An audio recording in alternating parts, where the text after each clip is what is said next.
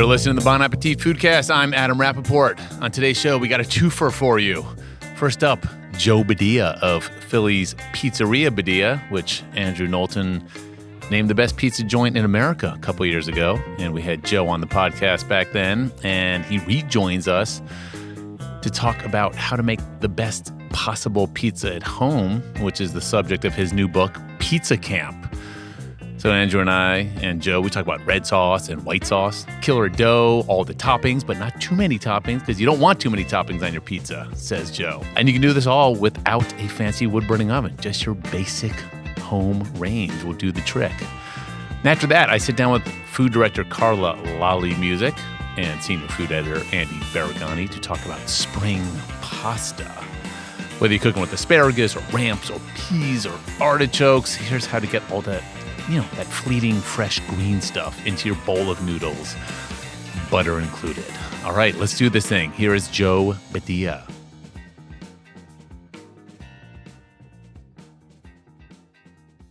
Joe Badia, welcome back to the Bon Appetit Foodcast. Thanks for having me. Last time you were here, Andrew Knowlton, over to my right, had named your pizzeria the best pizzeria in America. That's that was pretty wild. And now you're here to talk about your book, Pizza Camp, which basically is telling people, hey, you don't need to wait in line at my restaurant for an hour for pizza. You can just make it at home and not come to Pizzeria Badia. Yeah, I mean, it's a pretty simple process. Pizza dough, take some time to ferment the dough and then cook it in a really hot oven, and you're going to have something delicious. So what you're doing is not that impressive at Pizzeria Badia? Is that what you're saying? I mean, it's a lot of attention to detail and a lot of pressure, I guess, in a way. But it's like every night my goal is to make every single pizza, no matter who you are, sort of perfect in my own way. So that's a lot of pressure that I give myself. And then you have the pressure coming in from people. Like, for instance, this week, people are like coming in, it's like, after waiting 3 hours, they're like, is this going to blow my mind? It's like, I don't think so, but maybe. I don't know. But for people who don't know Badia, Pizzeria Badia, it's in Fishtown. You're open Wednesday through Saturday. Yeah, 5:30 to 10:30. And you do 40 pies a night. Right. And no slices, no phone, no delivery. So it's like the ultimate pizza business plan right there, right? It's good for the pizza for sure.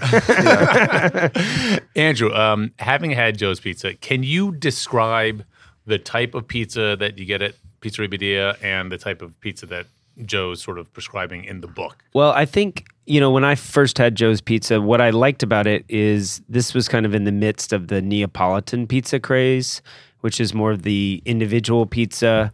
Kind of misshapen with big blackened things puffing in. Ideally, yeah. But it was always the pizza was always kind of soggy to me. The ones I had and a little bit of wet. Like when you pick it up, the middle sags. There was nothing there. Alan Richman, who was a food writer, once wrote about how I was on the same page as him. We did not necessarily love Neapolitan-style pizza, and that's all there was. And so going to Pizzeria Badia was this kind of, the stuff that a lot of us grew up with in the 70s and 80s, the kind of classic after T-ball having a pizza, but elevated, Joe. Yeah. I mean, No, I appreciate that. Joe's like shaking his head over No, there. it's fine. But like that's exactly right. On the big aluminum round tray. Yes. And I think Joe kind of brought in this new wave of kind of going back to pizza where it's more American style, where you have big slices. But then you kind of describe it as a hybrid where it's an American style pizza, but then the way you put the toppings on is very kind of Neapolitan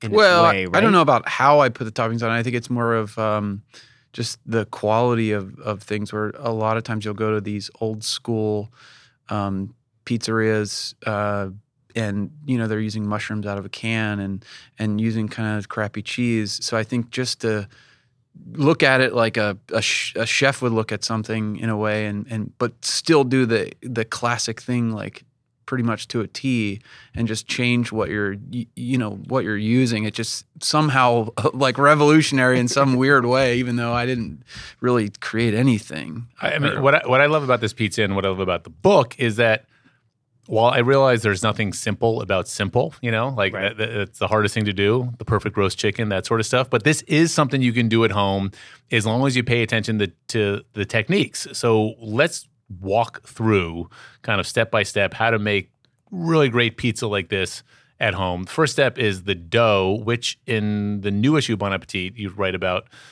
this sort of a condensed version. And you apparently say, I don't have to make the dough from scratch. I can just pick it up at the pizzeria. But I mean, there's like two ways. So like, if you're not going to take the time to make the dough, you could go to your favorite pizzeria or a good pizzeria, some place that you actually like their pizza, mainly because the dough will taste good, and use that. Or you could buy Pizza Camp and make my dough, which I obviously recommend.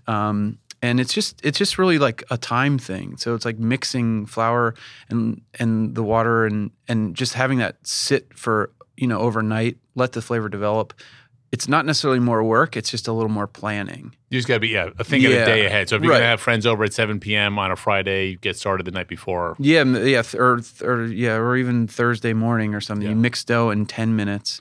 You cover it, put it in the fridge, and then the next 24 hours later, you take it out and you kind of roll it into a ball, let it sit again, and then by the time you're ready to make pizza that night or something, it's ready to go. Just let it kind of come to room temperature, and it's going to just taste great and be a lot easier to work with.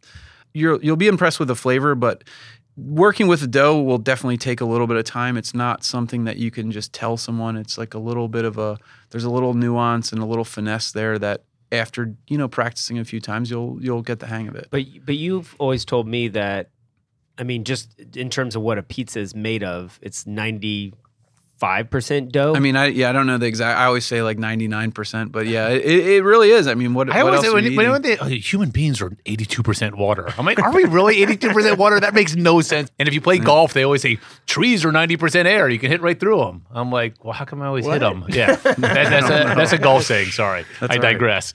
So, all right. So if you do buy the dough or make yours, store-bought pizzeria dough, you want to bring it to room temperature first, right? Yeah, so when you work with it, if it's really cold, it might be hard to work with. It's also something that it's really just a feeling thing. So you can like, if it feels like sort of tight, and not willing to move, it just needs to sit out at room temperature, like covered with like a damp towel or something, or just covered in like Tupperware or something, until it feels like slack and like I don't know the best words to use, but Andrew, you're an editor. You want to help me it'll out start here? bubbling a little bit and like well, whenever I've touched your dough, yeah. It's silky. It's like smooth, like a baby's bottom. Yeah. Wow. It really is. It's soft. And It's the kind of thing that's either it looks alive. If it doesn't look like it's alive, if it's perfectly smooth and cold, it'll be tight. So do you really just want to give it a little time? I mean, honestly, it could take like 2 hours or something, but it's just something that you'll see and feel. Okay, so you got the dough at room temperature-ish. We turn the oven on. Yeah. There are two questions. What temperature does your oven at your pizzeria go to? I cook all the pizza at 600 degrees. Okay, your basic home oven probably gets to 500-ish. Is that fair? Mine actually goes to 550, but 500, you're going to make great pizza still. All right, so turn the oven on as high as you can get it. Basically, yeah. I mean, I wouldn't go above 600, but Okay, but for most this home dough- ovens aren't. Yeah, And right. then I always wonder, where should the rack be? Is it middle? Is it lower? Is it upper? I mean, generally the heating source is at the bottom, so I keep it towards the bottom without actually putting it on the bottom. And then, just make sure you have a stone or baking steel or something in there. you have to. That's non-negotiable. You need Yeah, a pizza I would. stone. Yeah, I don't know how else you do it. Well, I do mine on a sheet tray. I can't do that. You can absolutely do it on a sheet tray. It's not going to get as crispy as a pizza you'll get at a pizzeria, which is what Okay. you want. So you could do whatever you want. The results are just going to be a lot nicer with the pizza stone. And if you have the stone in the oven piping hot, then you need the peel to slide that Right. platter that sort of slides off. Yeah, which is a little bit That takes can some be technique, right? a little tricky. Yeah, and you want to make sure that the What is the trick for getting it to slide Oh off man, like that? I'm still like nervous about it. Yeah, like Every time you make a pie, you get nervous. not nervous, but you're never. It's like being confident, but then also like not taking it for granted. Like you're just doing it. It's just, you have to commit, and like you like sort of put it in the oven. You put the tip of it down, and then you just kind of give it like a little shake, and then it should just sort of like start to gradually come off, and then you just like gently pull the peel out. But does the peel have a lot of flour on it when you're doing that? I use semolina. People use cornmeal, which I actually hate. If you're really nervous about working with a peel, you're not confident enough, you could always make the dough on a piece of parchment and then kind of slide that in the oven, which will just basically come right off, which I probably should have put in the book. But I'm just realizing that now, because that would be like really easy, and then you could just slip the parchment out, and it's not going to give any flavor to the. Is there a particular stone that you would recommend newbies buying? There's a site online called like NewYorkBakers.com, I think. Yeah, nybakers.com. Yeah, and they have a really nice stone, and I recommend they have one that's 20 inches by 16 inches, so you could sort of bake whatever you want right on here there. in the magazine for $65.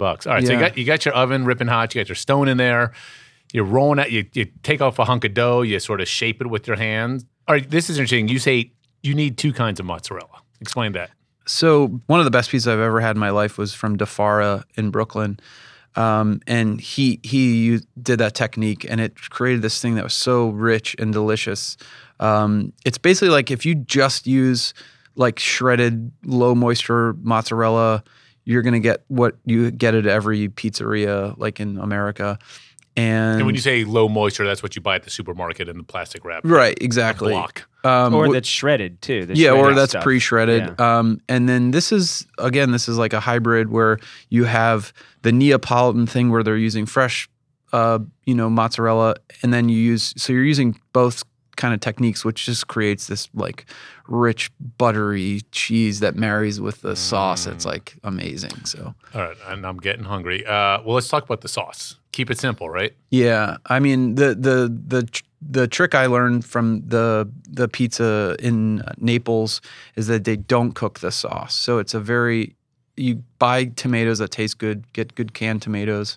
I buy crushed tomatoes. You could buy whole tomatoes and put them through a food mill, or just break the tomatoes up with your hands. And really, you don't need to do anything to them. I marinate mine with some fresh garlic, a little sea salt, and extra virgin olive oil. I think you definitely want salt. I think you want a little bit of salt. A in little there. salt, yeah. Or you season on the top, whatever. Yeah. But talk about the garlic, because that's interesting that you put the garlic in there, but you don't cook the garlic. So then you've got raw garlic in the sauce. Is that true? Well, yeah. It's I think of it as like marinated tomatoes, and then from there, everything. That's the whole point with the way they do it in Naples is that you want something that's very fresh and bright tasting. So if you cooked it before you put it on there, you're going to end up with like a ragu, which is like thick and yeah, This is gnarly. right. No.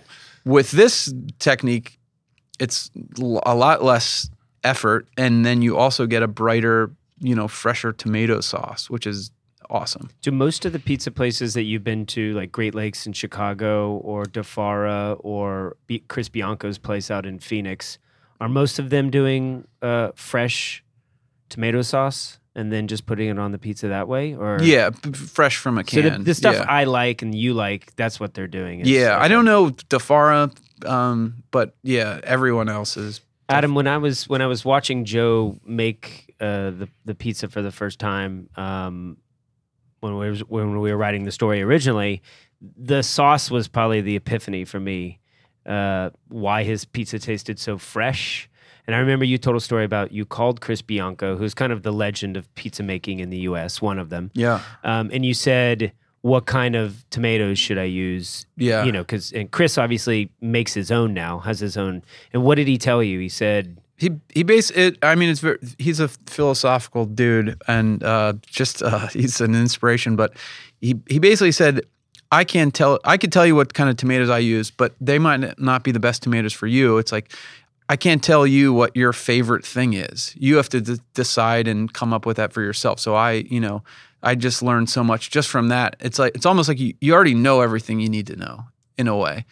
And so I tasted a lot of tomatoes, and I currently use the tomatoes that I really thought were awesome, which are the Jersey Fresh tomatoes. He's like Pizza Yoda. Yeah, he is. Oh yeah, Pizza he Yoda. is. Yeah, he's the real deal. Okay, let's talk toppings, because I think one of the shortcomings of many American pizzas is that they just put too much damn crap on top, and then it gets weighted down, and you pick it up, and the pointy part of the pizza slides off, and I'm like, and everyone's like, oh, let's get like 7 things on your pizza, like let's get sausage and pepper. I'm like, no, what do you? Yeah, I completely agree. I can remember the first time I ate at Tafara, and I ordered one of his round pies, and the one half I ordered plain, and the other half I got the special, which was like sausage and peppers and onions or whatever. And the first bite, I was like laughing and crying. I was like, oh my God, I can't believe it's so good. And then when I got to the special side, I was upset with myself that I had ordered it because it was just like too much. It was so heavy, and like, I'm not really that much of a meat guy for pizza, but yeah, I love simple, and I like to, sort of, as I'm making the pizza, I space things out in a way where it's not like every single bite is like a bite of pepperoni, because then it's just like it's overkill. So my question is, and this is sometimes I have gotten confused about this, in terms of what toppings do you pre-cook and what toppings do you put on raw? That's a great question. It is a good question. No, Come on. Because I've done ground sausage before, and I'm like, well, if I put ground sausage on raw, will the 500-degree oven cook that ground sausage? No? Yes? No? That's the best decision you've ever made, is to put raw sausage onto a pizza. Wait, I don't know if you're being sarcastic. No, I'm absolutely honest. It's Mark Vetri does that at Osteria, and I think Pizzeria Vetri. And it's just so much better, because you're cooking, in the 8 or 10 minutes, and it's like a tiny little piece of pork, so you sort of take the sausage out of the casing and crumble it up. It's so good, and because all the fat renders everything, onto the all the flavors on there. Okay, yeah, I thought I had to pre-cook it, but at your pizzeria, you cook the sauce, you pre-cook the sausage. I tend to cook the sausage at Pizzeria Badia like medium rare, and then put it on. Okay. Because you're essentially cooking it twice. So, really only have to cook it once. My thing is, I don't want to handle raw sausage, because I can't always wash my hands every time I handle it. I just would. The 40 pizzas would take like 9 hours. Because Joe is the only employee. Yeah. at Pizzeria Badia. But like, for instance, I'd love to put the greens on like the white pizza or red pizza for that matter. Spinach, Swiss chard, even collard greens, which are really, sort of a tough, hearty green. And what happens is they part of the green sort of marries into the pizza, and softens, and the other part gets crispy like a kale chip, and it's just really wonderful. Do you slick the greens with olive oil first, or you just put them on dry? No, I just put them on dry, and then sometimes, and I'll always season them a little bit with some salt. But what is your take on kale on pizza? Because I know a lot of people, like my mom, who get very annoyed by kale. Do you think it's a good pizza topping? I do, yeah. I like that. I like any sort of green on pizza. I don't know. I haven't really found any that I didn't like. So yeah, I mean, I wouldn't put like iceberg lettuce on a pizza, but that's a terrible idea. Remember in the 80s, that was like, was it taco pizzas or whatever they there's called? So much. When they would put like the shredded lettuce and cheese. Do you ever have that? Well, I've had a BLT pizza. I just had one where you cheeseburger pizza. Yeah, but that was just putting iceberg lettuce dressed in buttermilk at the end of the cooking process with some bacon. But mushrooms, you don't cook those. I would probably not cook. Yeah, you don't really have to. Right. No. Just thinly sliced. Yeah, I mean, you could saute mushrooms if you want to, but again, like we use cremini mushrooms, and they render out some liquid when you're cooking. I mean, it's nice to, if you have a really hot pan and you want to saute some oyster mushrooms and get them crispy and then throw them on the pizza, that's fine. That's fine, But I mean, you really, I'm trying to think what else you have to cook. Like, for instance, we'll roast onions in the oven for an hour and a half and make really nice caramelized onions and put those on the pizza. Ooh, I do that. Yeah. I'll sometimes do a white pizza with caramelized onions and ground sausage. Yeah, that sounds good. That's a good one. Yeah. And I think you do the same as they do at like Emily Squared Emmy Squared. in Brooklyn, which make really good pizza. But they always say what I like is they add the fresh basil after it comes out of the oven. Oh yeah, there's a lot of elements of the pizza, that I make and a lot of other good, pizza places do. For instance, the fresh basil always after, just to let it remain fresh and vibrant. Anchovies. You're using nice anchovies. I never cook them. I'm not using nice anchovies. Well, I'm not using any anchovies. Joe. Okay. That's well, more pizza you for should us. you should use nice anchovies from Sicily, and put those on when it comes out, and they sort of like meld a little bit. And Are these they're like the white anchovies? Not white an- no, Is I'm that not- too fancy? That's like Spanish or something. That's more of a cure, like a weird. It feels cooked in a way. Those are not those- good on pizza. I don't like. I No. actually hate those on pizza. Yeah, the Agostina Recca Sicilian anchovies are the ones that I use, and I love them. They almost fresh out of the can. They almost taste like Parmesan. It's so rich with like umami. They're like amazing. Yeah. So yeah, and I know in the article I wrote about how you treat the pizza sort of like in a pasta dish, and that's the same thing. If you grate Parmesan before it goes in the oven, you lose all that nuance of the cheese. Where if you grate it on I've when it done comes that after, before, and I'm like, why isn't this better? And so I should wait till it comes out. Yeah. Oh. pickled chilies, which are really popular at the pizzeria. I put those on after. And those are like, is that like pickled peppers? You mean? Like Yeah, you can buy I in a pickle jar? serrons. You could use jalapenos. It's like jalapeno Yeah. slices. But you that can he buy them in does. a jar. Yeah. Absolutely. Then you also, when the pie comes out of your oven at home, do you also do a quick drizz of olive oil over it? Absolutely. Just a little bit of richness. You get some flavor from having a nice fruity olive oil. But you mentioned the pasta comparison. I think that's when I first saw Dom DeMarco DeFara do it, and then you do it, Joe, is when it comes out of the pizza, you sprinkle it with a little salt if you want, a little bit of Parmesan or Reggiano or whatever cheese you're using, and then olive oil. That makes the difference. to me. Yeah. It's like another whole other level of flavor. I also do a little Sicilian oregano on our tomato pies at the pizzeria, just for some little flavor and some like aroma, I guess. Well, yeah, I like that. It's interesting that there's those levels, like of it getting baked and taking the heat, and then the fresh cheese and olive oil and basil at the end to sort of waken it up is really nice. Now let's talk meats, because you were talking about mortadella on a pizza, which intrigues me. Yeah, I mean, that's one of the things I grew up with that I absolutely love, and which is weird because I was kind of a picky eater growing up, and it is a weird looking thing sometimes. Also for known people. as bologna back when we were growing up. It's literally the original bologna in the world. And I love it when a hot pizza comes out of the oven and you just sort of drape it over top, and the fat melts a little bit, and then you slice it, and it's really just a layer of like rich fat. Yeah. on So top if of you the can go pizza. to an Italian market and ask them to slice the mortadella really thin for you. Yeah. And that just sort of it sort of melds with the pizza. You can do the same thing with prosciutto, right? Prosciutto, speck I love because it's smoked. All those things are really they're cured.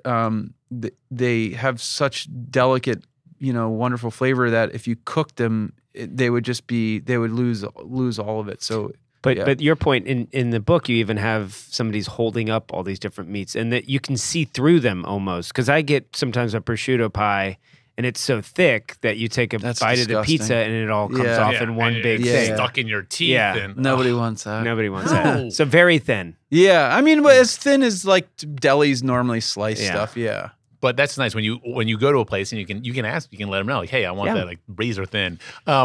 I have a feeling, I don't know if you're going to like this, Joe, but I oftentimes when I make pizza at home, I'll do like the cheese pie, and then I'll have like a little arugula salad with some little cherry tomatoes and olive oil and lemon in there, and then I'll take a bunch of that and put it on the pizza and do like a pizza slice, a salad slice. I think that's great. I mean, I don't do it with a tomato, but I don't have any issue with it.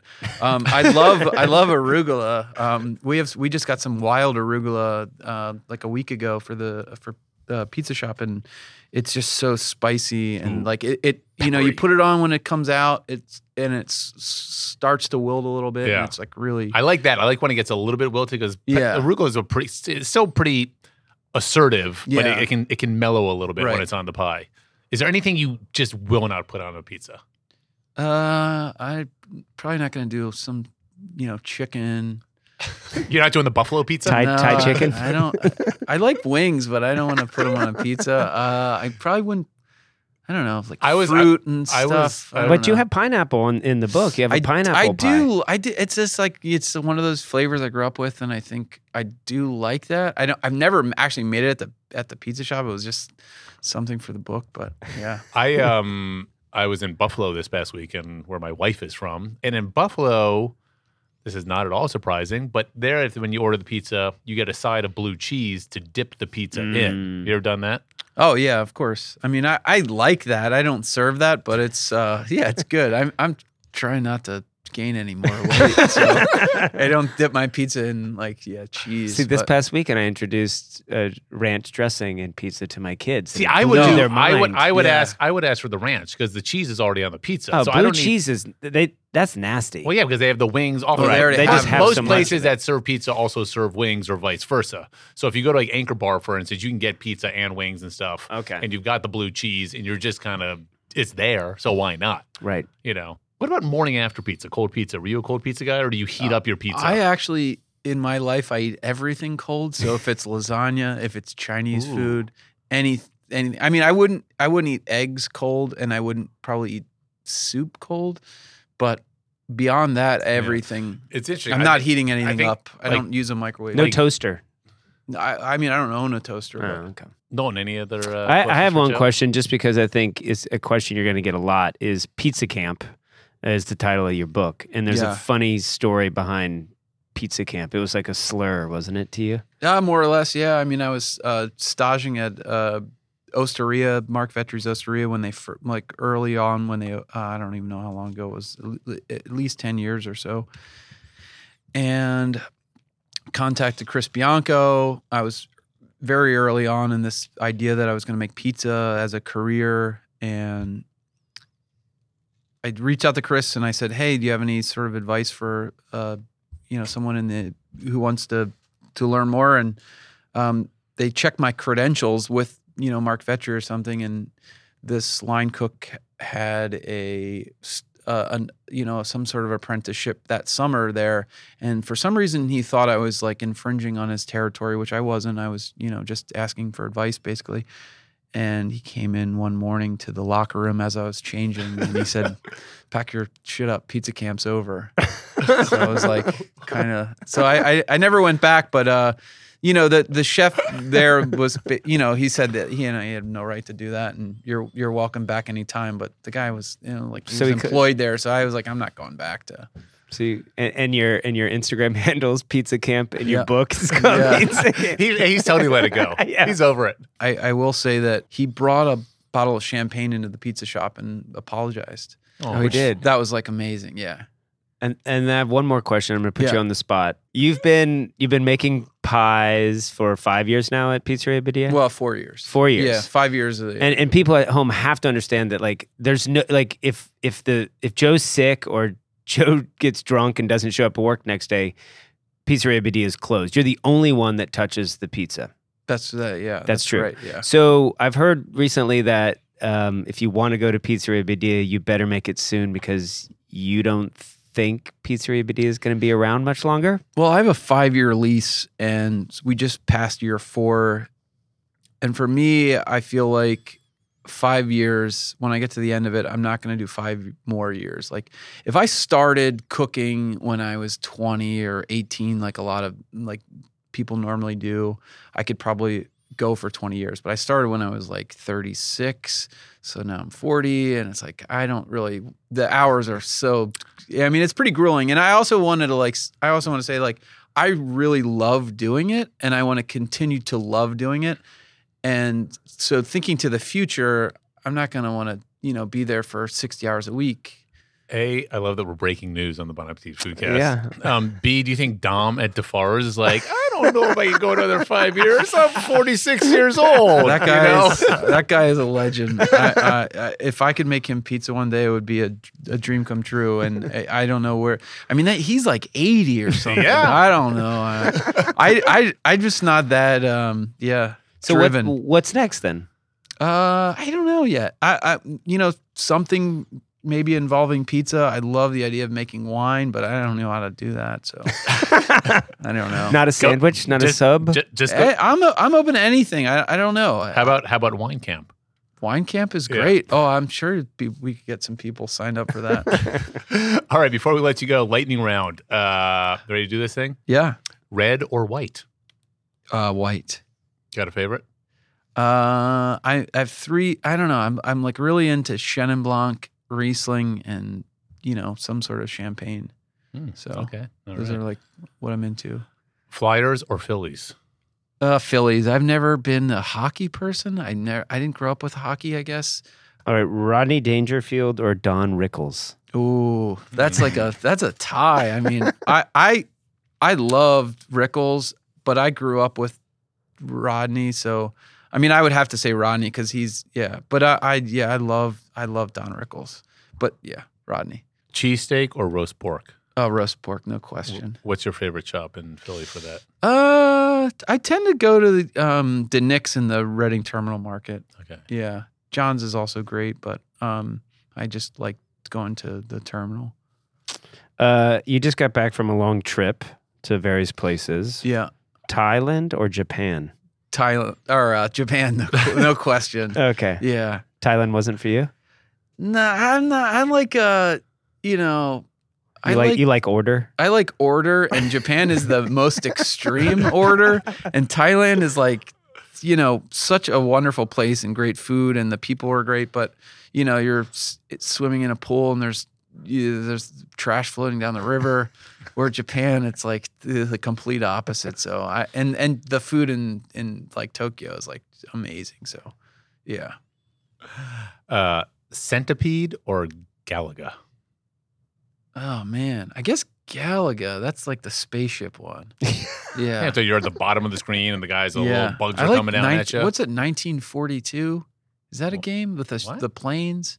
Isn't that a game? Really? Was it like propeller planes? Yeah. I think that. Oh, and then you could get two on the wings, like almost like yeah. Galaga, I love that. Yeah. I love that. Anyway, my sister has one of those sit down. Oh yeah, at her house. Yeah, nice. Yeah, it's really cool. But that's and you can play like 20 games now. Oh yeah, you can it's like I don't know how I version. feel about that, but you can like choose your better. game. It's better than Miss Pac-Man only. Because you have Miss Pac-Man. I never liked Mr. or Miss Pac-Man. This was never my thing. I like Miss Pac-Man drives better. Me crazy. What is the difference other than that? Just like the I outfits. think Miss Pac-Man, I think, was improved, an improved Pac-Man because they work through stuff, and there's a lot more going on in terms of some of the levels and all that. Plus, she has a bow in her hair too. It says, I think I already know the answer to this one. It says sardines or anchovies, but. I mean, I love them both. Actually, for lunch and also in Pizza Camp, the cookbook, there's a recipe for smoked sardine like sandwich / hoagie. I get these really nice. That's not sardines. a pizza, right? No, I know, but it's a good substitute for when you're tired of pizza, and it's like kind of healthier, maybe. Last question, Knowlton. I think we've already asked Joe this. We'll ask him again. Let's ask him again. Last question. Butter or olive oil? Definitely olive oil. I mean, I'm sort of, I love olive oil. I put it on everything. Extra virgin olive oil I use the one from California. It's really delicious. You say the one from California? It's like California grown. Olive California ranch. grown. Yeah. Arbequina is the olive. I love that. I don't know. I grew up with butter. Lancaster County, it's like butter, you keep it in your cupboard and never in the refrigerator. And I love butter, but I'm an olive oil guy now. I need to be a little healthier. All right, Joe Badia, thank you very much. Congratulations on Pizza Camp. Thank you so much. All All right, that was Joe Badia. Now here's Test Kitchen editors Carla Lolly Music and Andy Baragani talking spring pasta.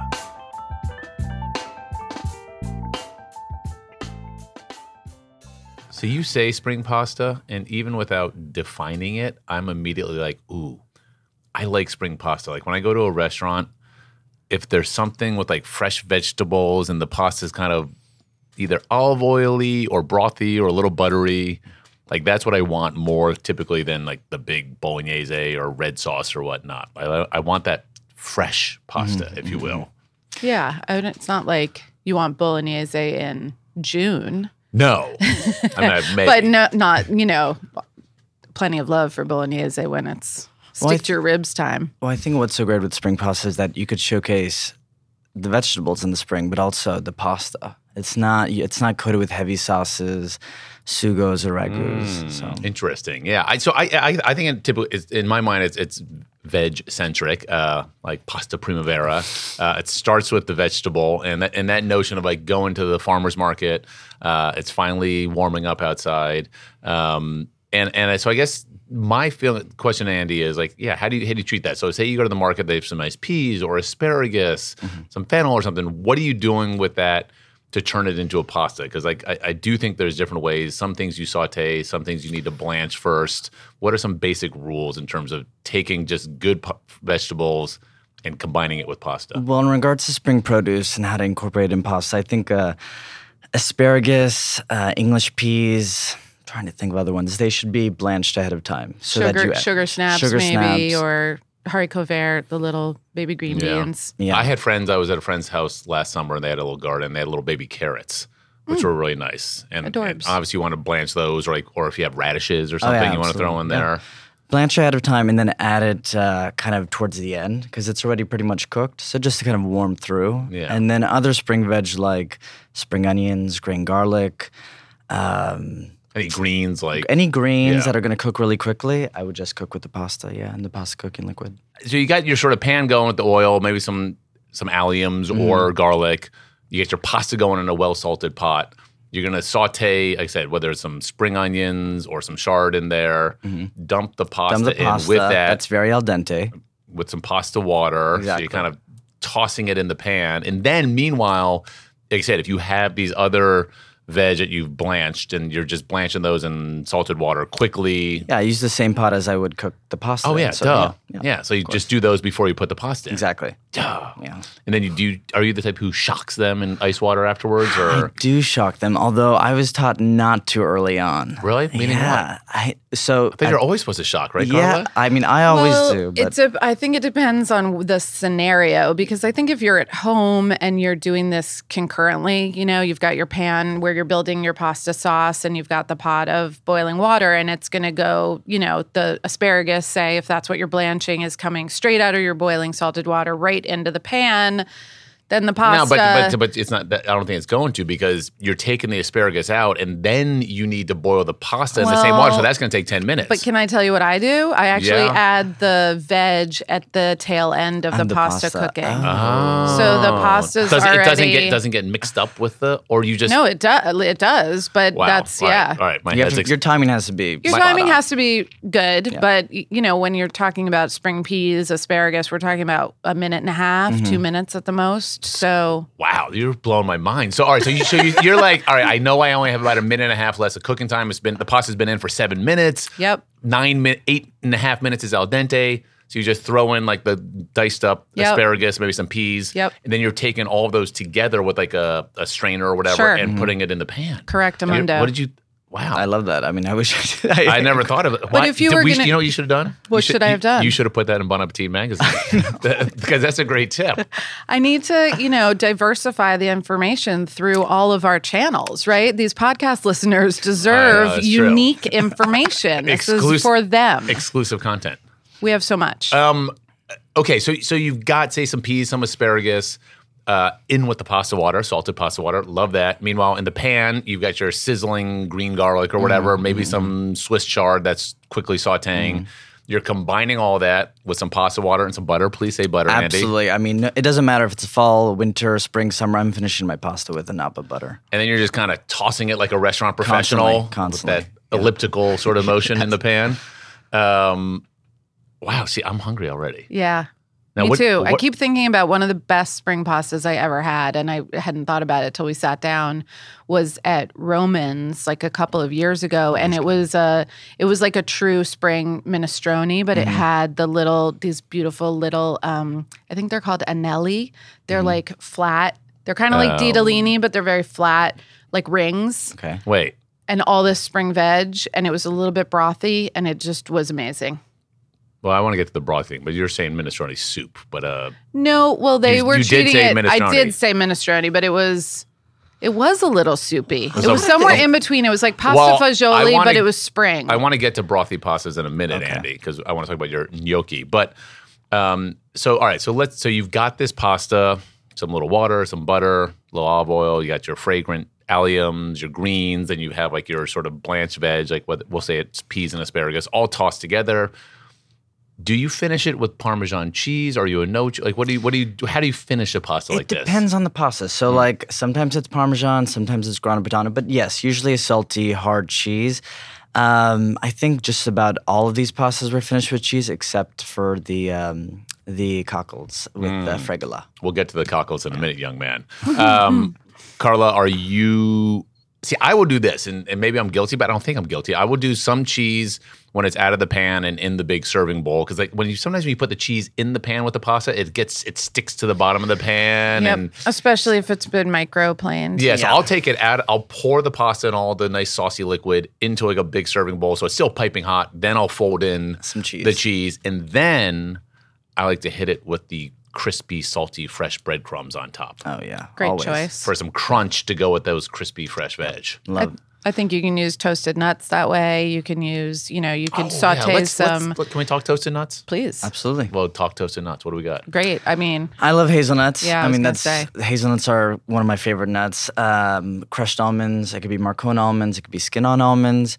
Pine nuts. Some in your pesto. Some coarsely So, crushed. what on will top. you do? Do you toast them in a dry pan? Do you do them in the oven? I do it in the oven. So, what do you do? Talk us through this. Like, 350, depending on the nut. It could be anywhere from 6 to 8 minutes. Golden, you can fragrant. smell it. Smell it. Let it cool. Yeah. Coarsely chop, or if you're me, in a mortar and pestle.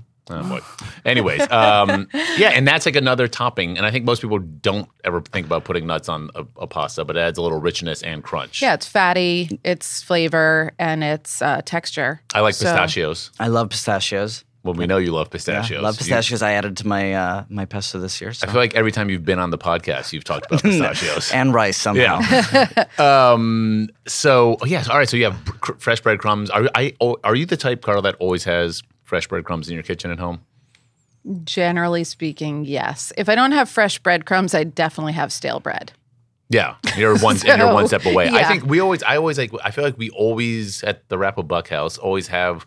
You buy some loaf of bread that you intend to eat and you don't finish it, and it's just sitting on your counter. Then you're like, oh well, at least I can just throw that in the Cuisinart. Yeah. blitz it, throw it in the oven. Preferably before it's rock hard. I But don't always have stale bread in the house, but I do always have panko. I was And gonna I'll- say. I do love my panko.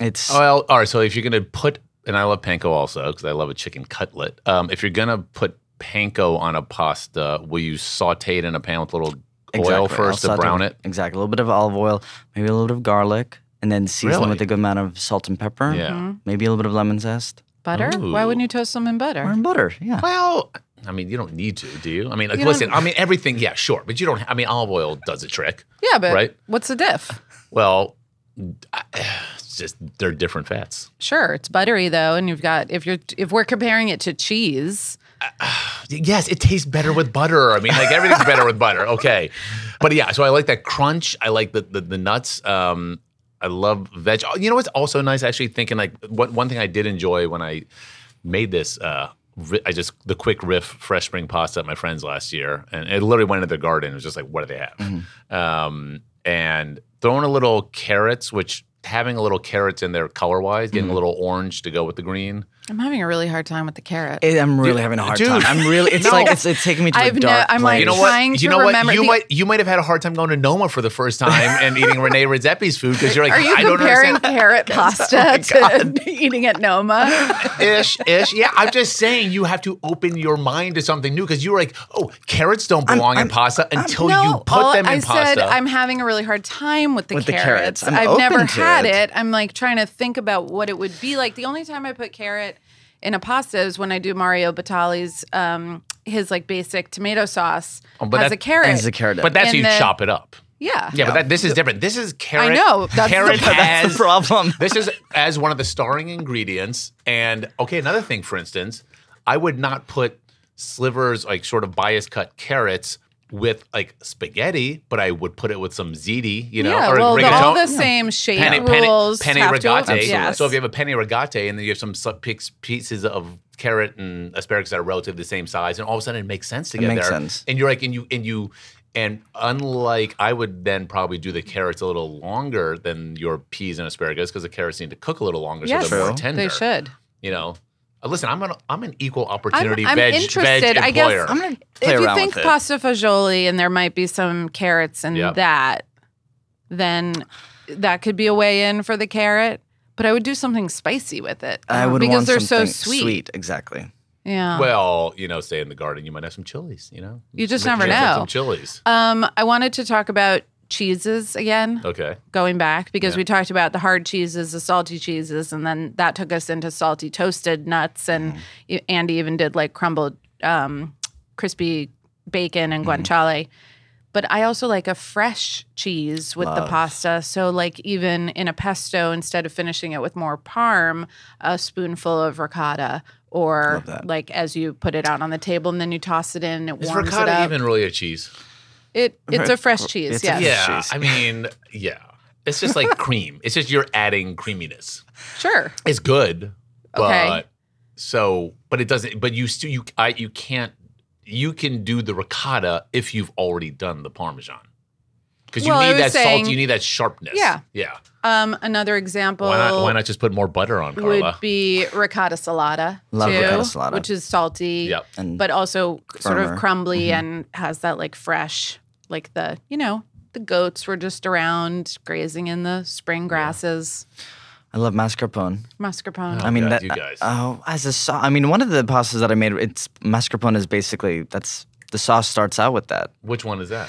It's it's torn pasta with mascarpone, hazelnuts, crushed chilies, Oh, is That that guy. one? and artichokes. Artichokes, Yes. yeah. Beautiful. Yeah. Yeah, I'm the way you guys are about carrots. I'm about artichokes. I don't want artichokes. In my Oh pasta. my God. I'm so sorry to hear that. That's one of my favorite things. No, well, you've never ever mentioned that before. What do you mean?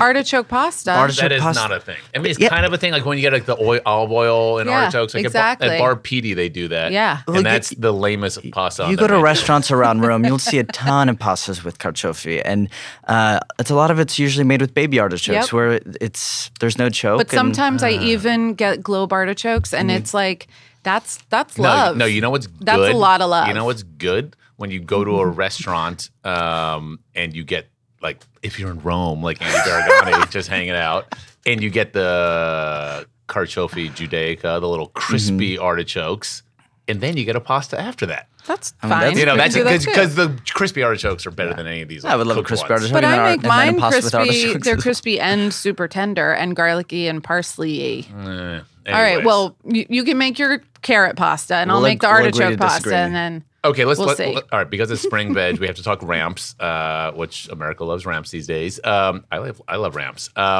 If I go to the market and there's like tons of ramps and they're affordable and they're super fragrant, I'm just sautéing those in a pan with oil, throwing the pasta in there, toss, Yeah. finishing with some cheese and breadcrumbs. Absolutely. I don't need to do any more than that, do I? I always separate the leaves from the bulb. Oh, yes. I do that. Okay. Yeah. Good And point. Talk and about that for a second. I mean, I just think they cook at very different rates. Yes. And the bulb, you want to get tender and it can get caramelized and it's got such a great yes. like oniony Caramelized. flavor. And with the leaves, you can chop them into fat ribbons or leave I kind them of leave them whole. Yeah. And then so once I- start caramelizing the bulbs, and then at the end throw in the leaves just to wilt, Yeah. and then toss in the pasta. Yeah, they could get a little color. They kind of puff up, Puff you know, up. when you get a Yeah. little color on them. I They're do good. like. I mean, something like ramps. You don't need to overcomplicate them. They're in season for like what, a month or so. On Yeah. the East Coast, Yeah. maybe. I don't know. Quick. I mean, you see them everywhere, but They it's were like, around this weekend, apparently. Oh, yeah? Fort Greene Market had them. yeah, but it's I just like wasn't just here. play it simple. You're not going to have them that much. Just I don't think you have to do a lot to Yeah, them. I would you treat know? them like aglio olio, you Mm-hmm. know, and use that instead of the garlic. A good amount of olive oil, finish with butter, salt, pepper. They and take a lot chili of well, ramps. Yeah, a too. lot of chili. Oh, chili. Yeah, Chili. chili's I love great. chili. Yeah, you want some bite. Mm-hmm. Can we talk pesto? Absolutely. Love. I'm sick of people telling me to make carrot top pesto. It's like I don't No. want carrot top. I don't want carrot we've top. been- I don't want carrot. You know what anything. carrot tops are? I hate whatever. Listen. I don't want to be that guy that's like poo pooing stuff. But it's like when you're at the market and they're like, you get the carrots with a giant carrot top, Yeah. and And the they ask cashier was you- like, "Would you like us to take?" I'm like, "Yeah, go ahead, take the tops." Please. I don't want the carrot tops. I don't want to make pesto with that. I want to make basil pesto or ramp pesto. Even I guess. mint pesto. Give me Mint a pesto. chive Ooh, pesto. mint, Give me yes. ramp green Parsley. pesto, kale. How often do you mix greens for a pesto? I do it Good. very often because sometimes like whatever you got? Yeah, with like ramp pesto, like you're gonna need a lot of ramp. So I need a kind of buffer, or I want some. If I want it to be extra green, I'll add just a handful of spinach, just to make it extremely green. So let's talk. So with pesto, your basic pesto Genovese formula will be basil, pine nuts, oil, garlic, and then some Parmesan cheese. Yes. Talk to me about how loose and easy are you, Andy, with in terms of subbing out different nuts, subbing in different cheeses. You know, With the cheese, I really do try to stick with Parmesan. I mean, Okay. I wouldn't mind Grana Padano. I know we both share our Mm-hmm. mutual kind of dislike for pecorino, so never any pecorino. With the nuts, definitely you could play with whatever.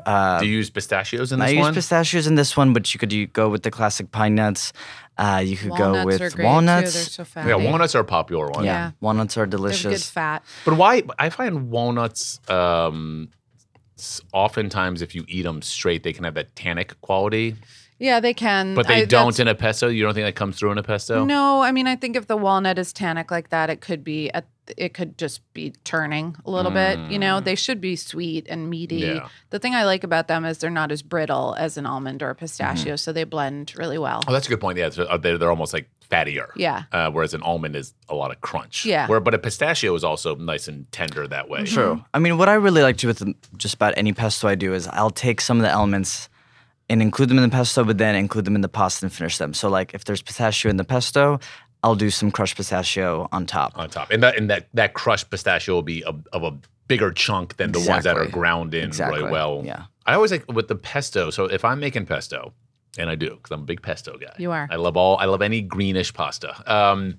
I will have made the pesto or whatever. I'll take a big scoop of it, put it in the bottom of a serving bowl, making my pasta.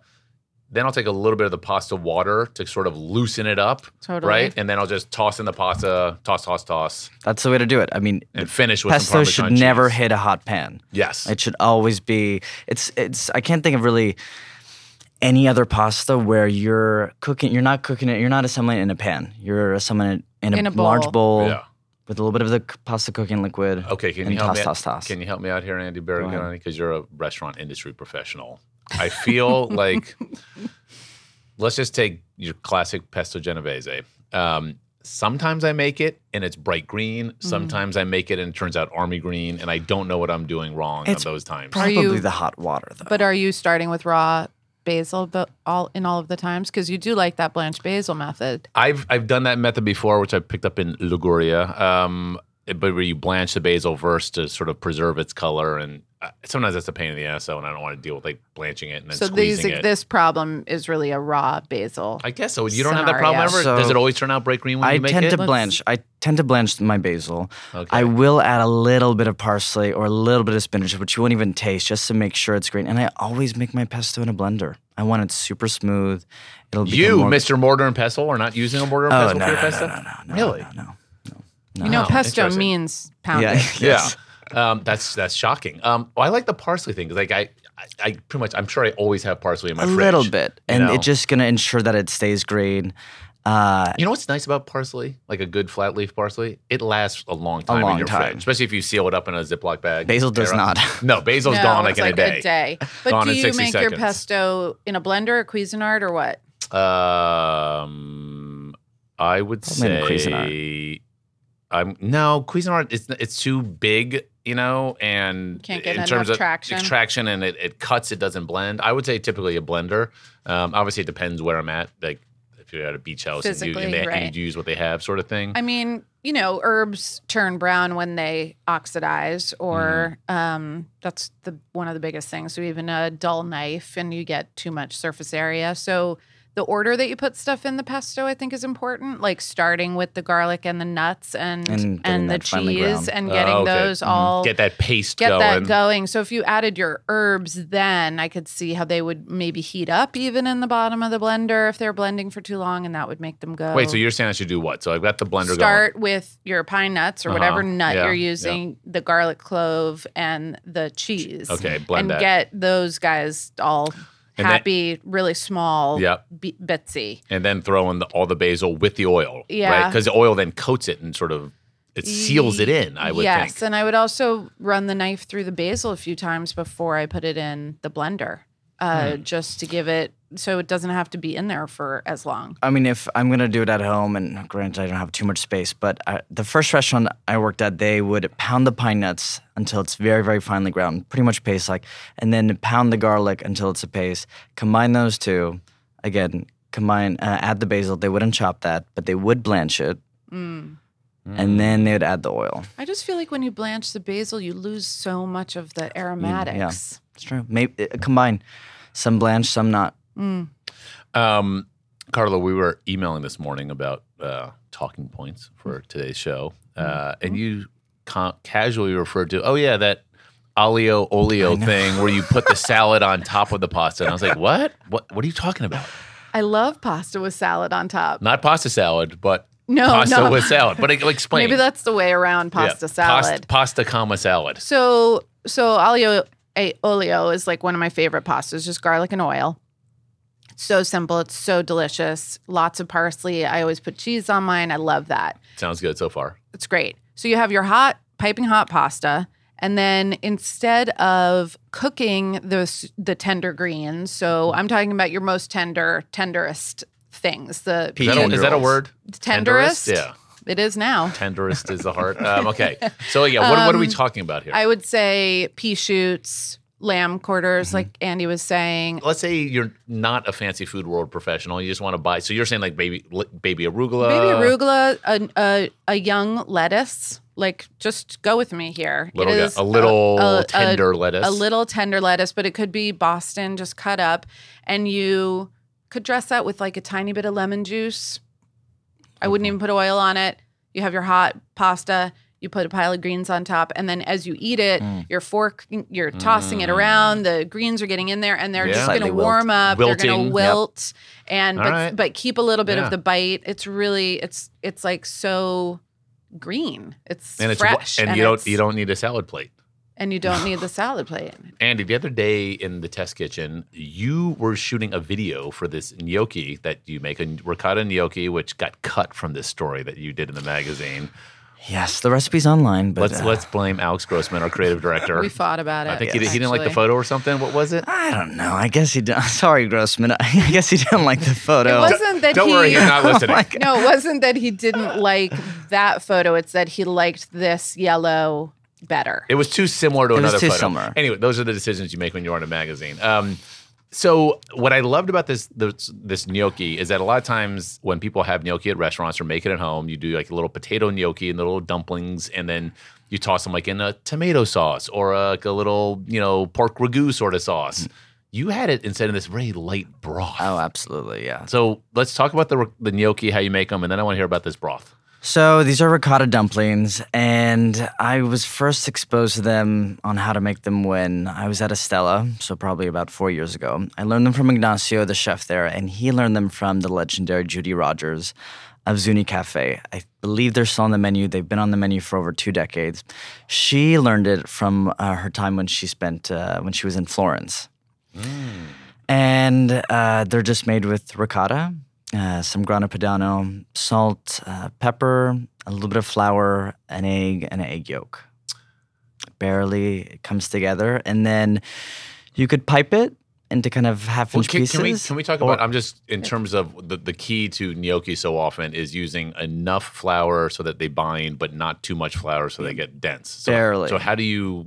What's your advice for people in terms of knowing what that right ratio is or when it feels right? Well, I think when you're in the stand mix, when you're whipping it in the stand mixer, you'll see the ricotta mixture just kind of pulled away from the sides. That's when you know it's kind of ready to go, where you've mixed it enough. And you're gradually adding flour, or do you dump it all the flour in at once? No, I'll mix the ricotta, the Parmesan, the salt, pepper, and then once that's combined with the eggs, then I'll add the flour. And do you add it gradually? All at once. Because you know what the ratio is at this point. Yeah. Anyone reading the recipe will have access to the same information. At bonappetit.com. What are these gnocchis called? Ricotta dumplings. Ricotta dumplings. Yeah.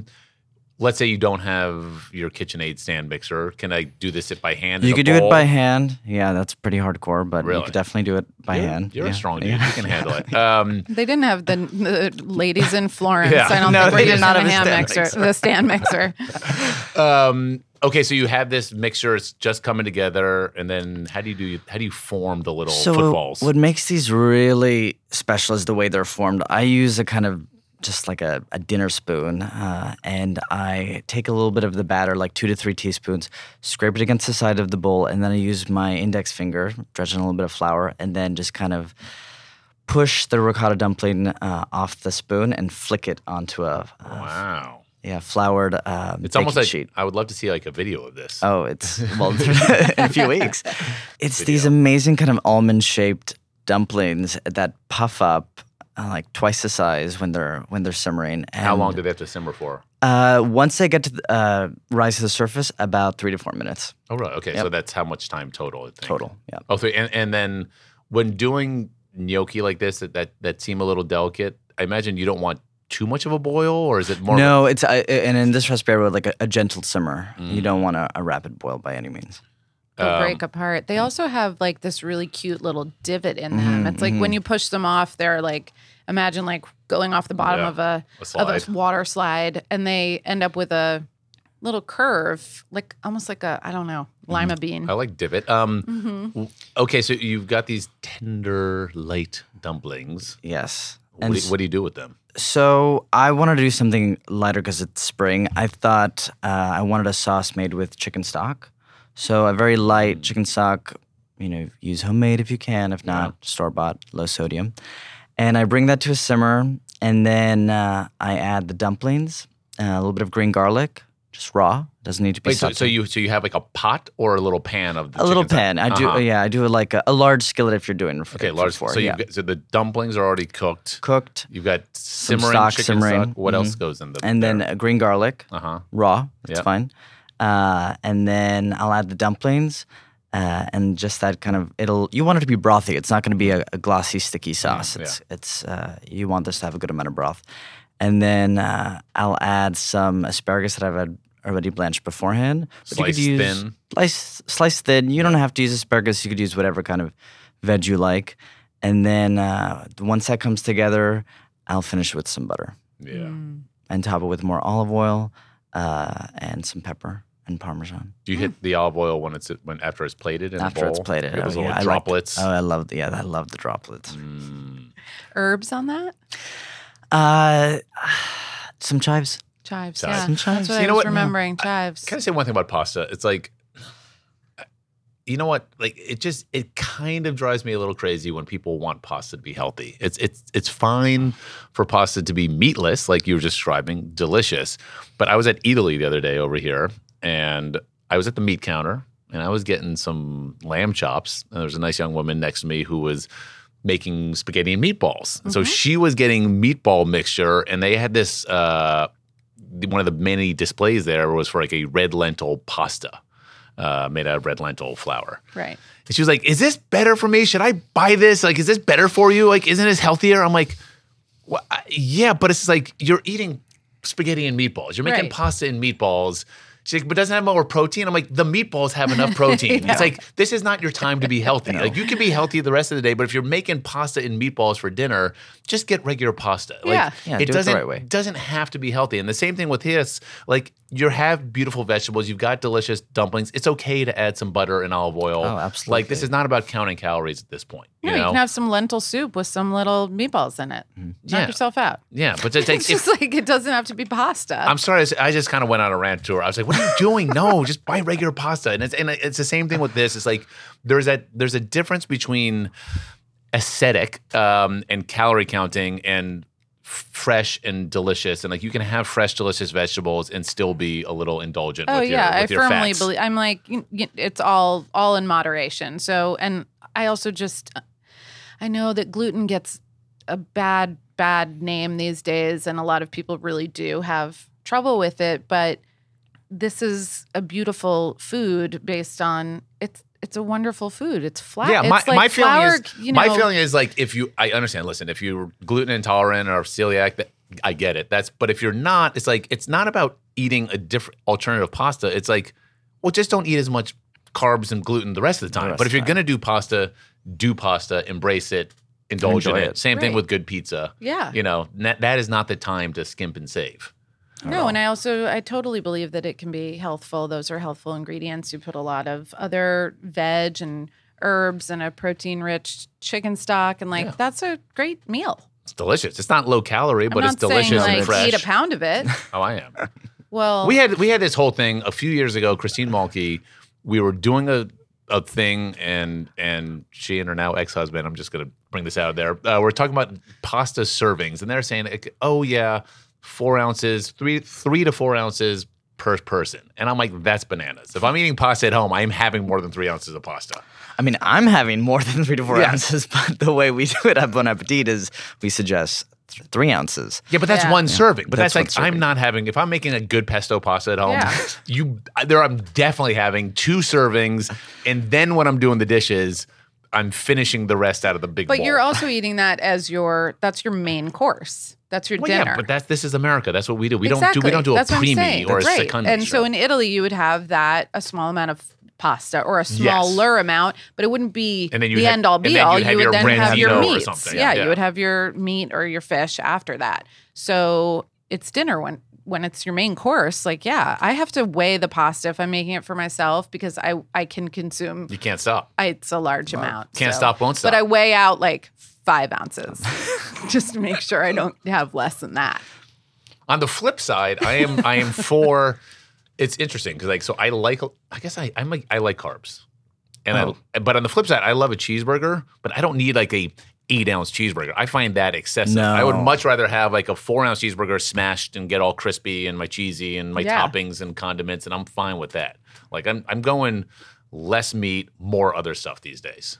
Totally. Is that okay? Always. Yeah, Always. believe in that. You know. I think these support that. And as these well. are also and this is the this is in the April issue of Bon Appetit, which is off stands now, but you can find this on the newsstand and in the bonappetit.com, these Yes. recipes. And all of these, are they all meatless, or is there any like crispy No, porky? we got guanciale. There's some guanciale and there's chicken. Which there's a one's chicken where's the ragu. guanciale in? There's guanciale here. In the pesto? Yeah. Interesting. Oh yeah, before we go, The chicken, ragu. Can we talk chicken ragu? Yeah, 'Cause absolutely. That piques my curiosity. So I think it was I wanted to do a lighter kind of transitional pasta dish, so something that you could make when it's still maybe a little chilly outside. Because spring is like that. Because spring is like that, And you spring never know. chickens. But Yeah. I had to be convinced too. You pitched this and I Yeah, was it was like, like- really? Yeah. Chicken ragu? That sounds gray. I wanted to start off kind of with like a classic ragu with aromatics, but I wanted to switch it up. So rather than onions and carrots and celery you might find in a sugo, I decided to go with kind of onions and fennel, garlic, cook that down. I use boneless, skinless chicken thighs. I cooked that up, browned that up, deglaze it with some wine, and then White wine. White wine. Yes, that's another thing. I decided to go with the white wine rather than red wine. Just again, making this whole sauce lighter. And then remove the chicken, the brown chicken. It's not cooked through yet. It's just brown. I'll sweat the aromatics, and then I'll bring the chicken back in and start building the sauce. Adding the sauce, the stock, and then cooking that until the chicken's cooked through. I'll remove it, let it cool, shred, still let the aromatics going. Add the chicken back in, add milk, which is kind of a classic. You add that to in bolognese. Yeah, Sure. yeah. So I wanted to make it a little bit richer. And then, so you have your sauce kind of ready to go, and you can make that ahead of time, 2-3 days. You have your pasta boiling, very al dente, and then you add the pasta to the sauce, bring it together. I had some peas and fennel fronds to finish. I like finishing with the fennel fronds. I think that's one of those things. Fennel fronds they look beautiful. They look beautiful. They're fragrant. Yeah. And it's also one of those things like, well, so often people, you take the bulb and they chop it and they either mandolin it for a salad or they roast them or whatever, and then they just kind of forget about the fronds. And that's just such a nice finishing touch to bring it back to the basic I love ingredient. that kind of feathery mouthfeel too that it has. So And it's not dill. and it's not dill. Looks like dill, but, But it's it's not. Carlo Lolly Music, Andy Bergani, thanks for joining us. Always a pleasure. So fun. Bye-bye.